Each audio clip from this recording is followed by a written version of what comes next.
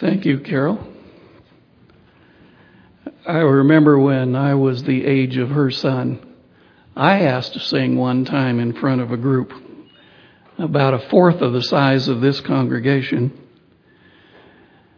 And then when I got up here, I was such a shy little kid, I began to regret my request. And I sang weekly.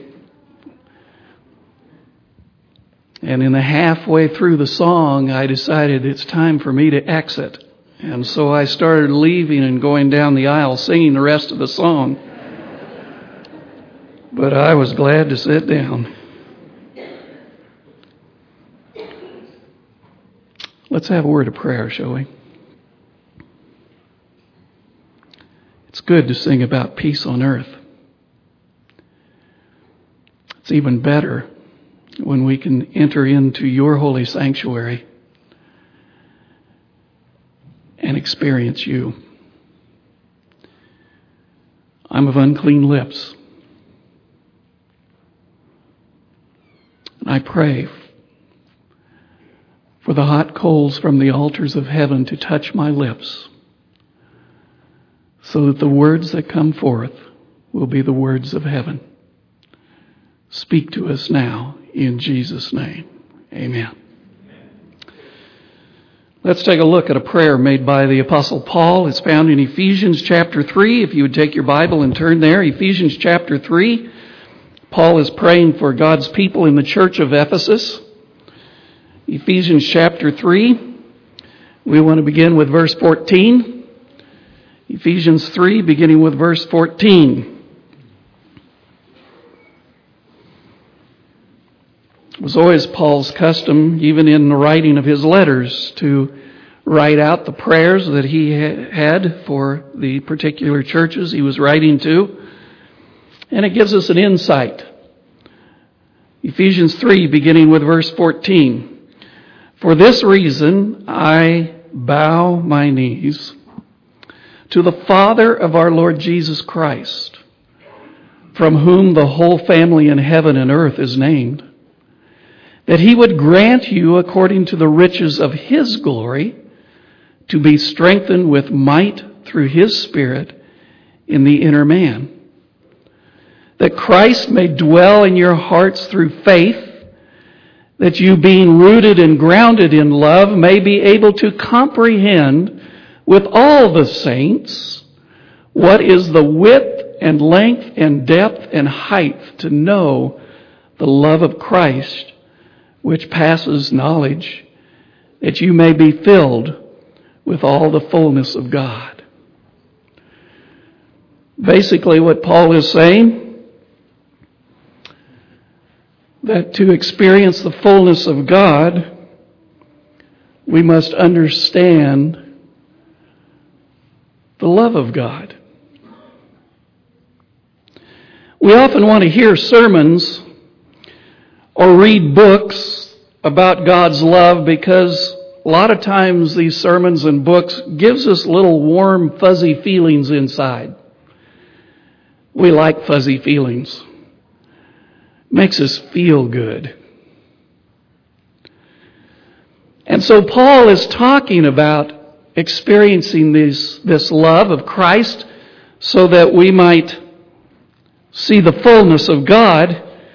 But you know, the very first verse that I left out, verse 13, paints a little different picture. If you go back to it, Ephesians 3, verse 13,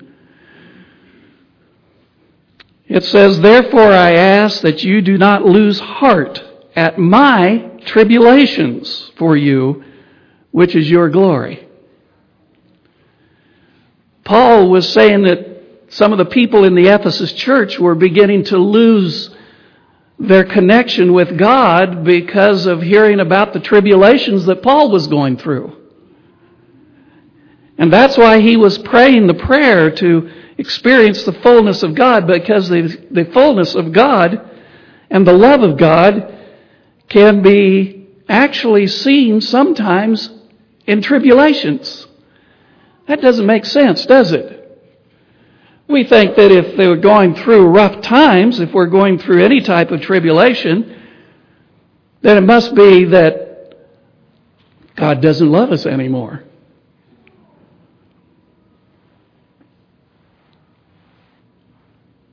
In order to understand, well, let's look at Webster's Dictionary's definition of tribulation. I thought it was kind of interesting when I looked it up. Webster says that tribulation is severe affliction. Not just problems, but severe affliction that can cause prolonged suffering, especially mental anguish. It's those things that happen to us that we just can't get our minds off of.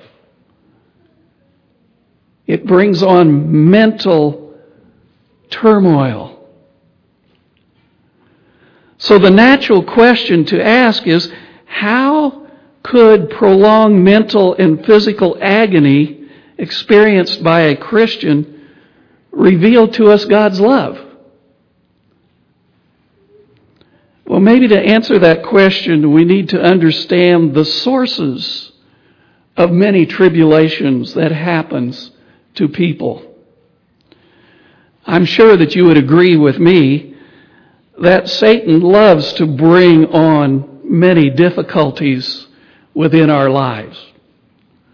For example, if you would go to the book of Job in the Old Testament, Job chapter 1.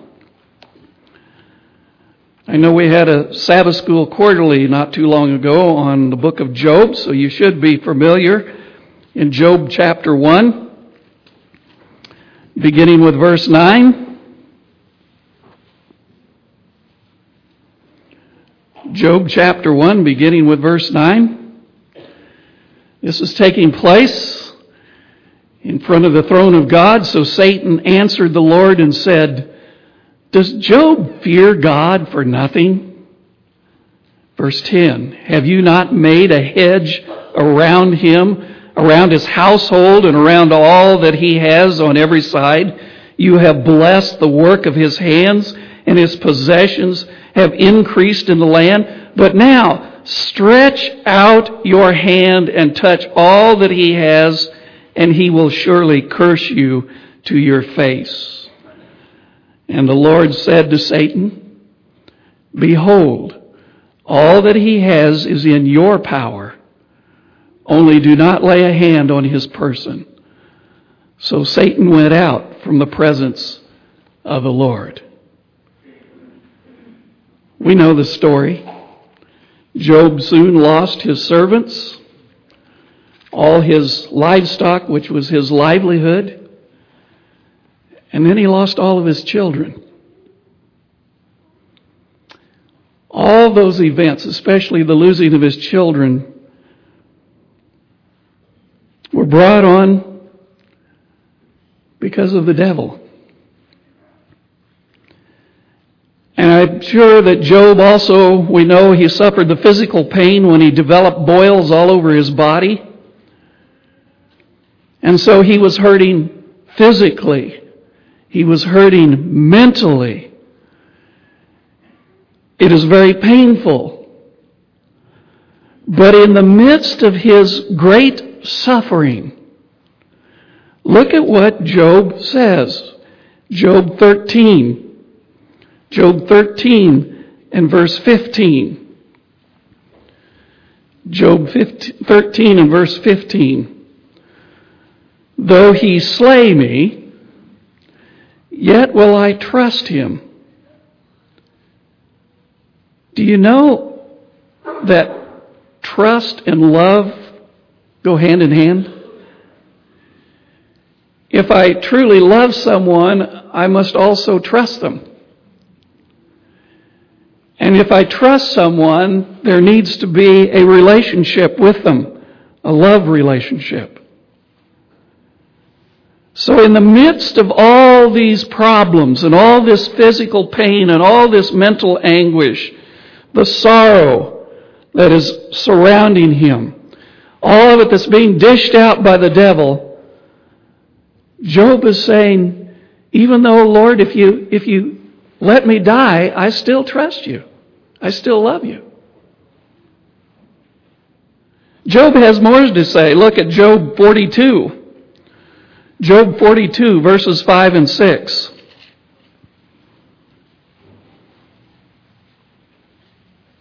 Job is speaking to God. Verses 5 and 6. I have heard of you by hearing of the ear, but now my eye sees you. Therefore I abhor myself and repent in dust and ashes. And so it was, after that the Lord had spoken these words to Job.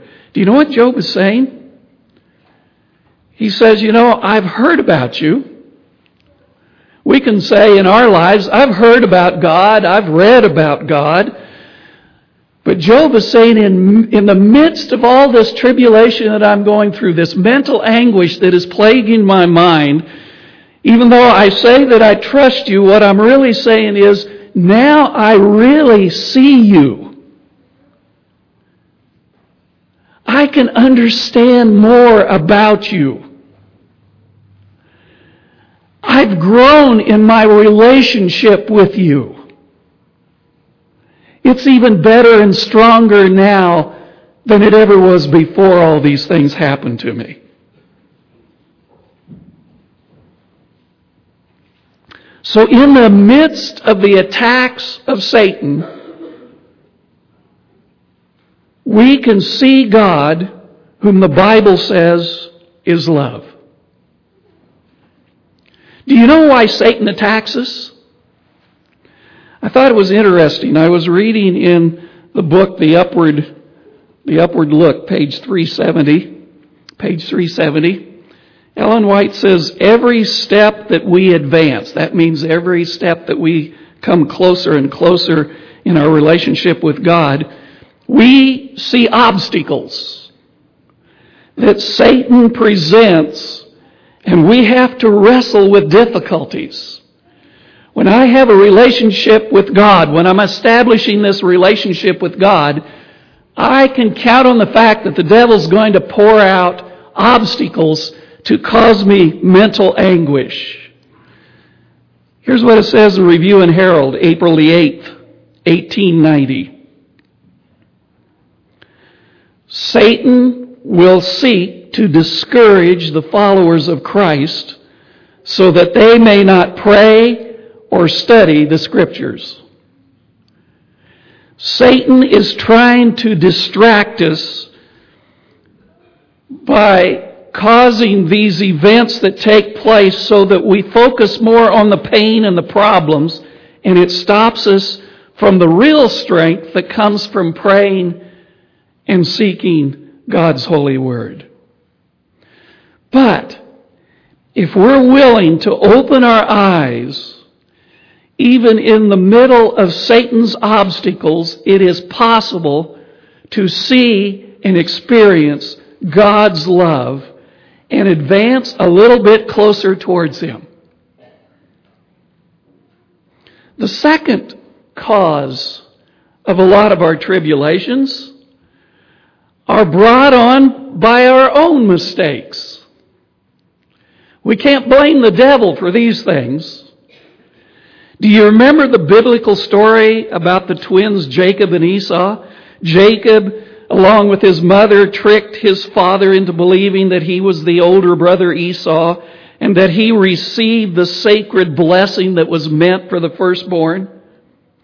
Take a look what that trickery, that deception, what it did to the relationship between the two brothers. Go to Genesis chapter 27. Genesis 27 and verse 41. Genesis 27 and verse 41. It simply says, Esau, the one who was tricked, hated Jacob because of the blessing which his father blessed him. And Esau said in his heart, the days of mourning for my father at hand, then I will kill my brother Jacob. a broken family relationship. Jacob's deceitfulness caused great hatred in his brother's heart. It also ruined the relationship with the rest of the family. The boy's mother had to tell her favorite son, Jacob, to leave home in order to protect his life. So now Jacob is leaving homeless without a family because of his own making and that of his mother. But while he's wandering out there, while he's saying, why is this happening to me? Why have I lost my home? I've lost everything. In the midst of his misery that was brought on by his own selfishness, Jacob saw and experienced God and discovered that this God would be with him and eventually mend his broken family. Look at Genesis chapter 28, beginning with verse 11.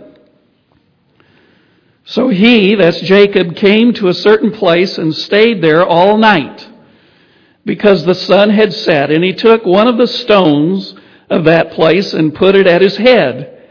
And he lay down in that place to sleep. Then he dreamed and beheld a ladder was set up on the earth, and its top reached to heaven. And there the angels of God were ascending and descending on it. And behold, the Lord stood above it and said, I am the Lord God of Abraham, your father, and the God of Isaac. The land on which you lie I will give to you and your descendants. Also your descendants shall be as the dust of the earth. You shall spread abroad to the west and to the east, to the north and to the south. And in you and in your seed all the family of the earth shall be blessed. Behold, I am with you and will keep you wherever you go and will bring you back to this land, for I will not leave you until I have done what I have spoken to you. And Jacob awoke from his sleep and said, surely the Lord is in this place, and I did not know it. In the midst of the misery that Jacob brought on by himself, he discovered the love of God. He discovered the promises that God would fulfill within his life. Sometimes we have to come to a point to admit that we cause our own problems and mental anguish. Oh, we love to blame it on someone else. We'd love to say, well, it's my spouse's fault. It's my children's fault. It's my pastor's fault. It's the church's fault. It's the conference's fault. But many a times, if we really look at it, it's our own fault. And we can choose to pout and complain. Or we can stop and look and listen and discover a loving God and begin to cling to His promises in the midst of our tribulations. Tribulation can come by Satan. Tribulation can come by our own selfishness. And believe it or not, sometimes the trials and tribulations are brought directly by God.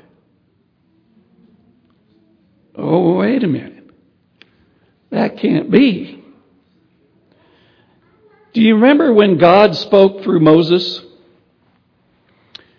And He said He was going to lead the people to the promised land to take them out of slavery in Egypt?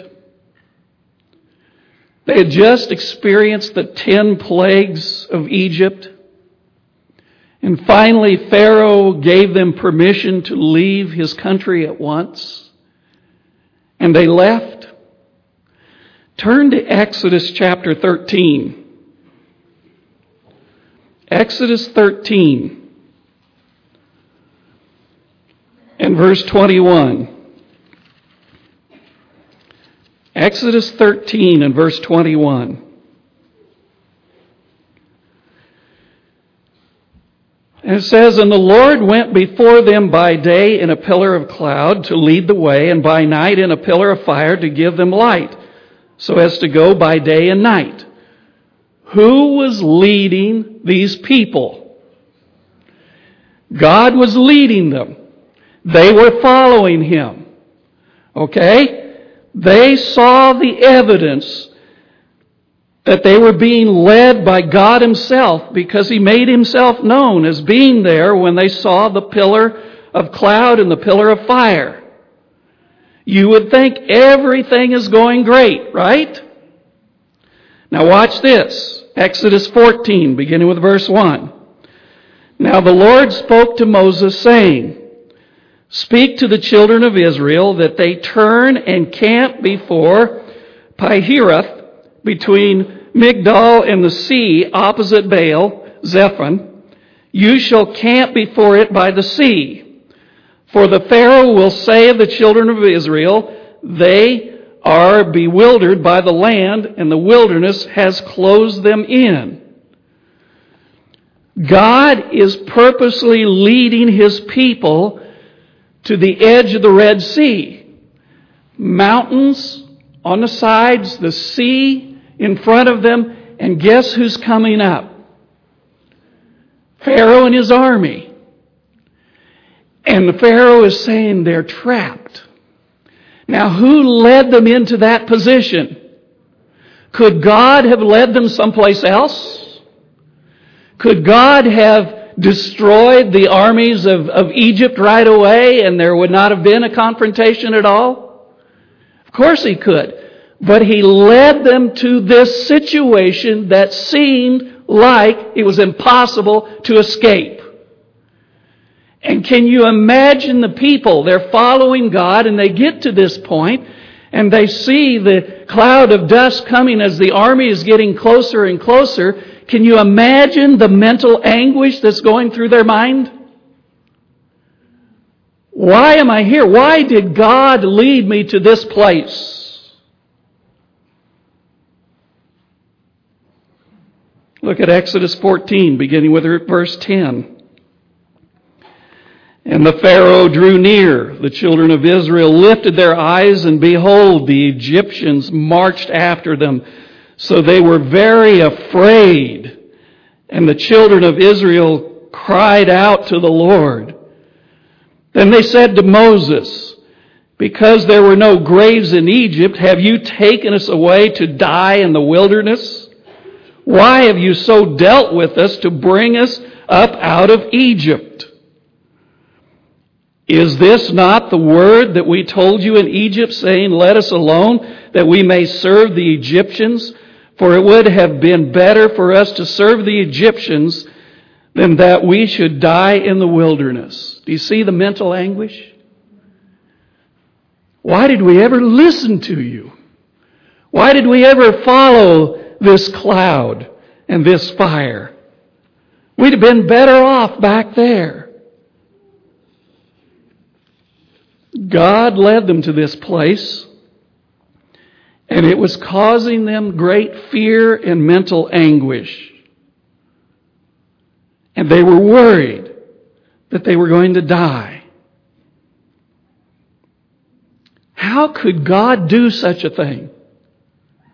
And why did He lead them to a point in life where it brings on more mental anguish? Patriarchs and Prophets, page 290. Listen to this. God, in His providence, brought the Hebrews into the mountain fastnesses before the sea. He led them there, that He might manifest His power in their deliverance and signaling humble the pride of their oppressors, that's the Egyptian army. He might save them in any other way, but He chose this method in order to test their faith and strengthen their trust in Him. Remember, I said trust and love go hand in hand. He brought them to this point that brought mental anguish so that when He delivers them, it would bring to them, help their faith, and it was to test their faith and to test their trust in Him, test the love of Him.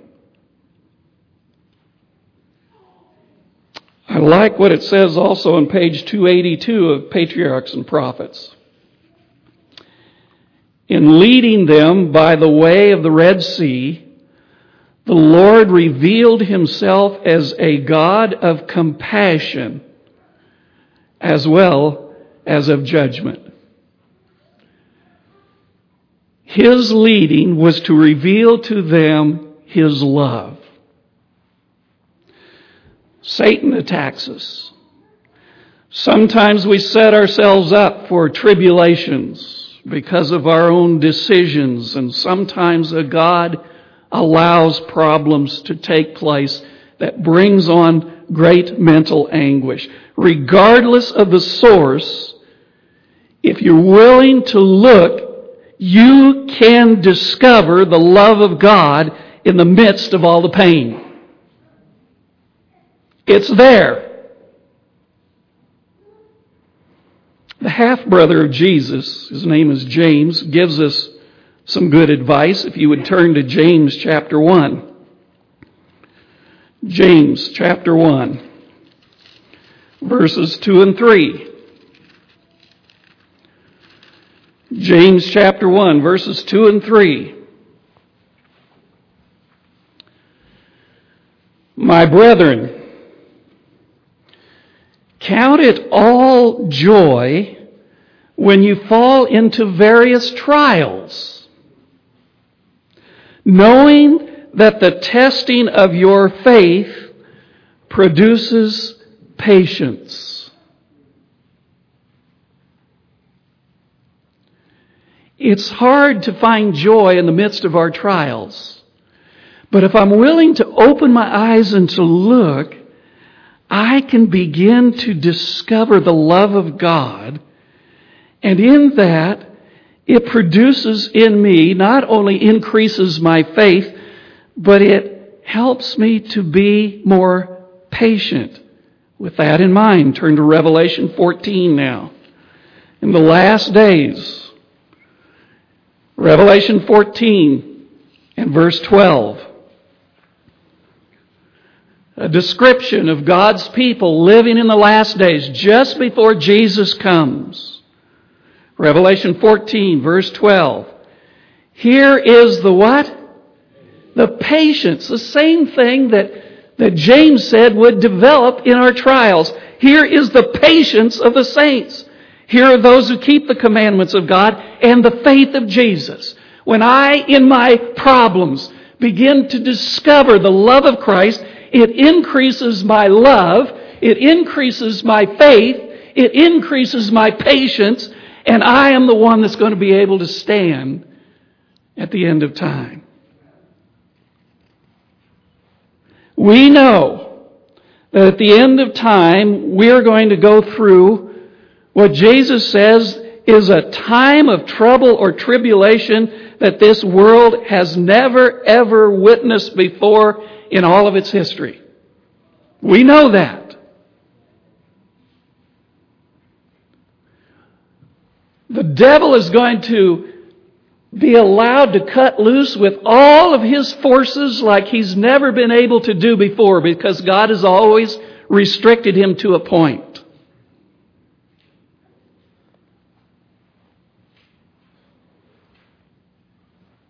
So what God is doing now in our problems that we have, whether it's economic problems, work problems, marital problems, problems with our children, whether the devil brings it on, whether I bring it on, or whether God is leading me into these situations, He's doing it to help prepare me for this time.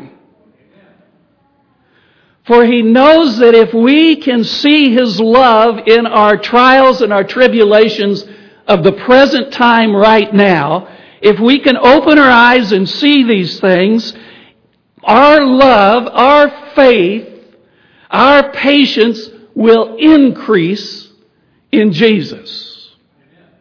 And we'll be able to stand this great time of trouble.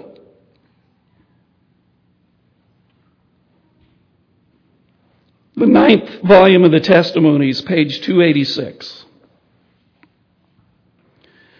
We shall know that infinite love ordered the experiences that seemed most trying.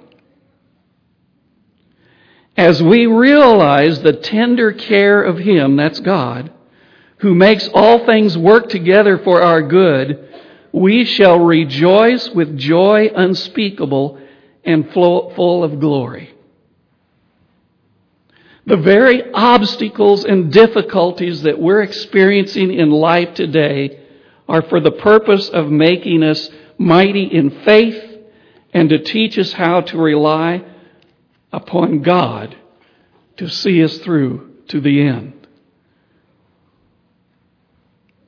Jean and I had been married only 4 months. Newlyweds.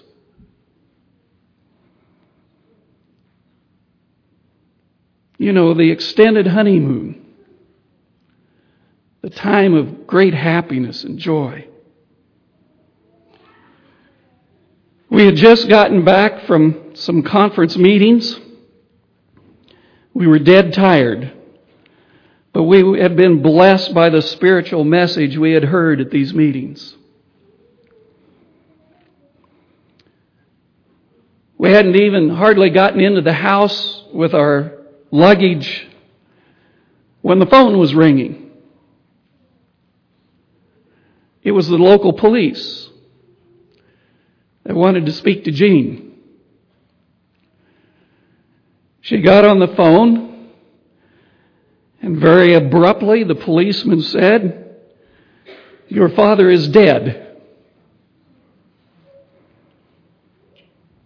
He had committed suicide that very morning. He'd shot himself. Instantly, we were plunged from happiness to great sorrow. You can imagine the mental anguish. You can imagine the grief and the pain. But I'm here to tell you that in the midst of the sorrow and the anguish, our love for each other and our love for Christ became deeper. We knew that if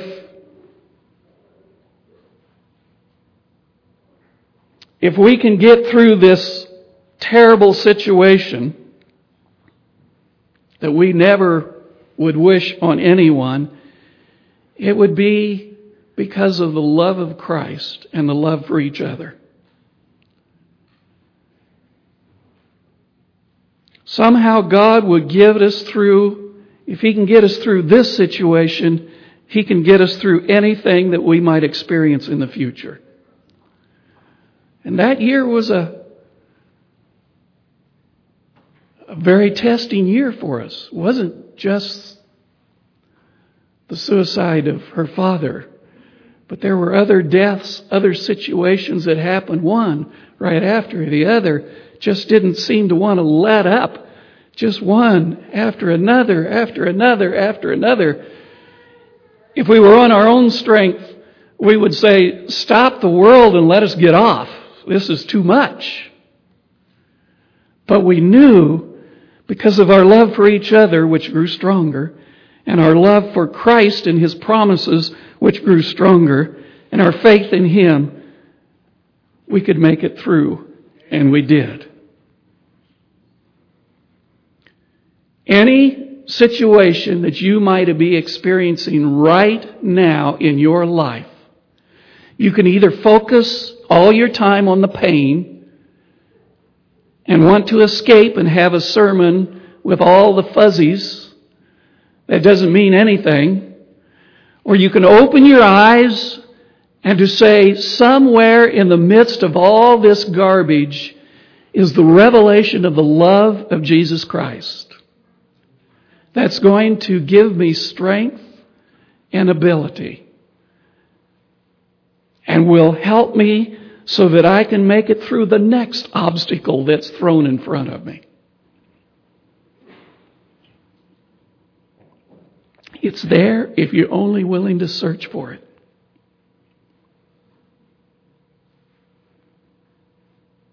It's divine love that's beyond explanation. But it's there. And all we have to do is reach out and grasp a hold of His hand. Let's focus on that divine now, that divine love, by turning in our hymnals to hymn number 191. Let's sing about this love. 191.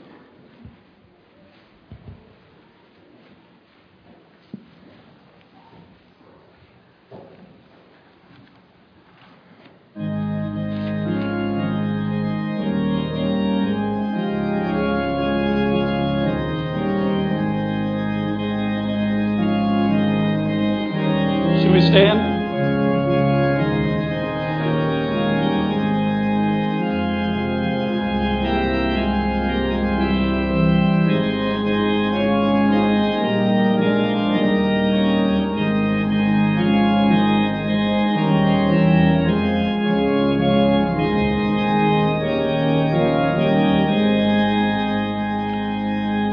Love divine, all love's excelling joy of heaven to earth come down. Fix in us thy humble dwelling, all thy faithful mercies crown. Jesus, thou art thou compassion, pure unbounded love thou art. Visit us with thy salvation, enter every trembling heart. Breathe over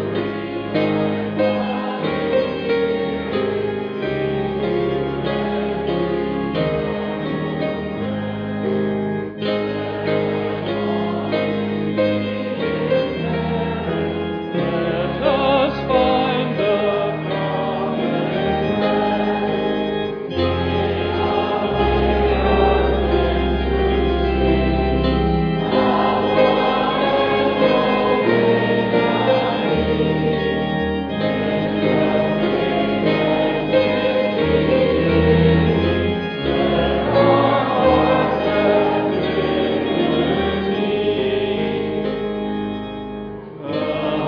Almighty to deliver, let us all thy grace receive. Suddenly return and never more thy temples leave. We would be always blessing, serve thee on thy hosts above, pray and praise thee without ceasing, glory in thy perfect love. Finish then thy new creation, pure and spotless let us be. Let us see thy great salvation, perfectly restored in thee. Changed from glory into glory, till in heaven we take our place, till we cast our crowns before thee, Lord, in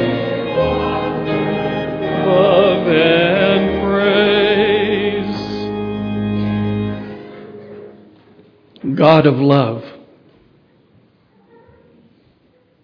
draw close to us that we might see and experience that love. Not just see it, but feel it within us.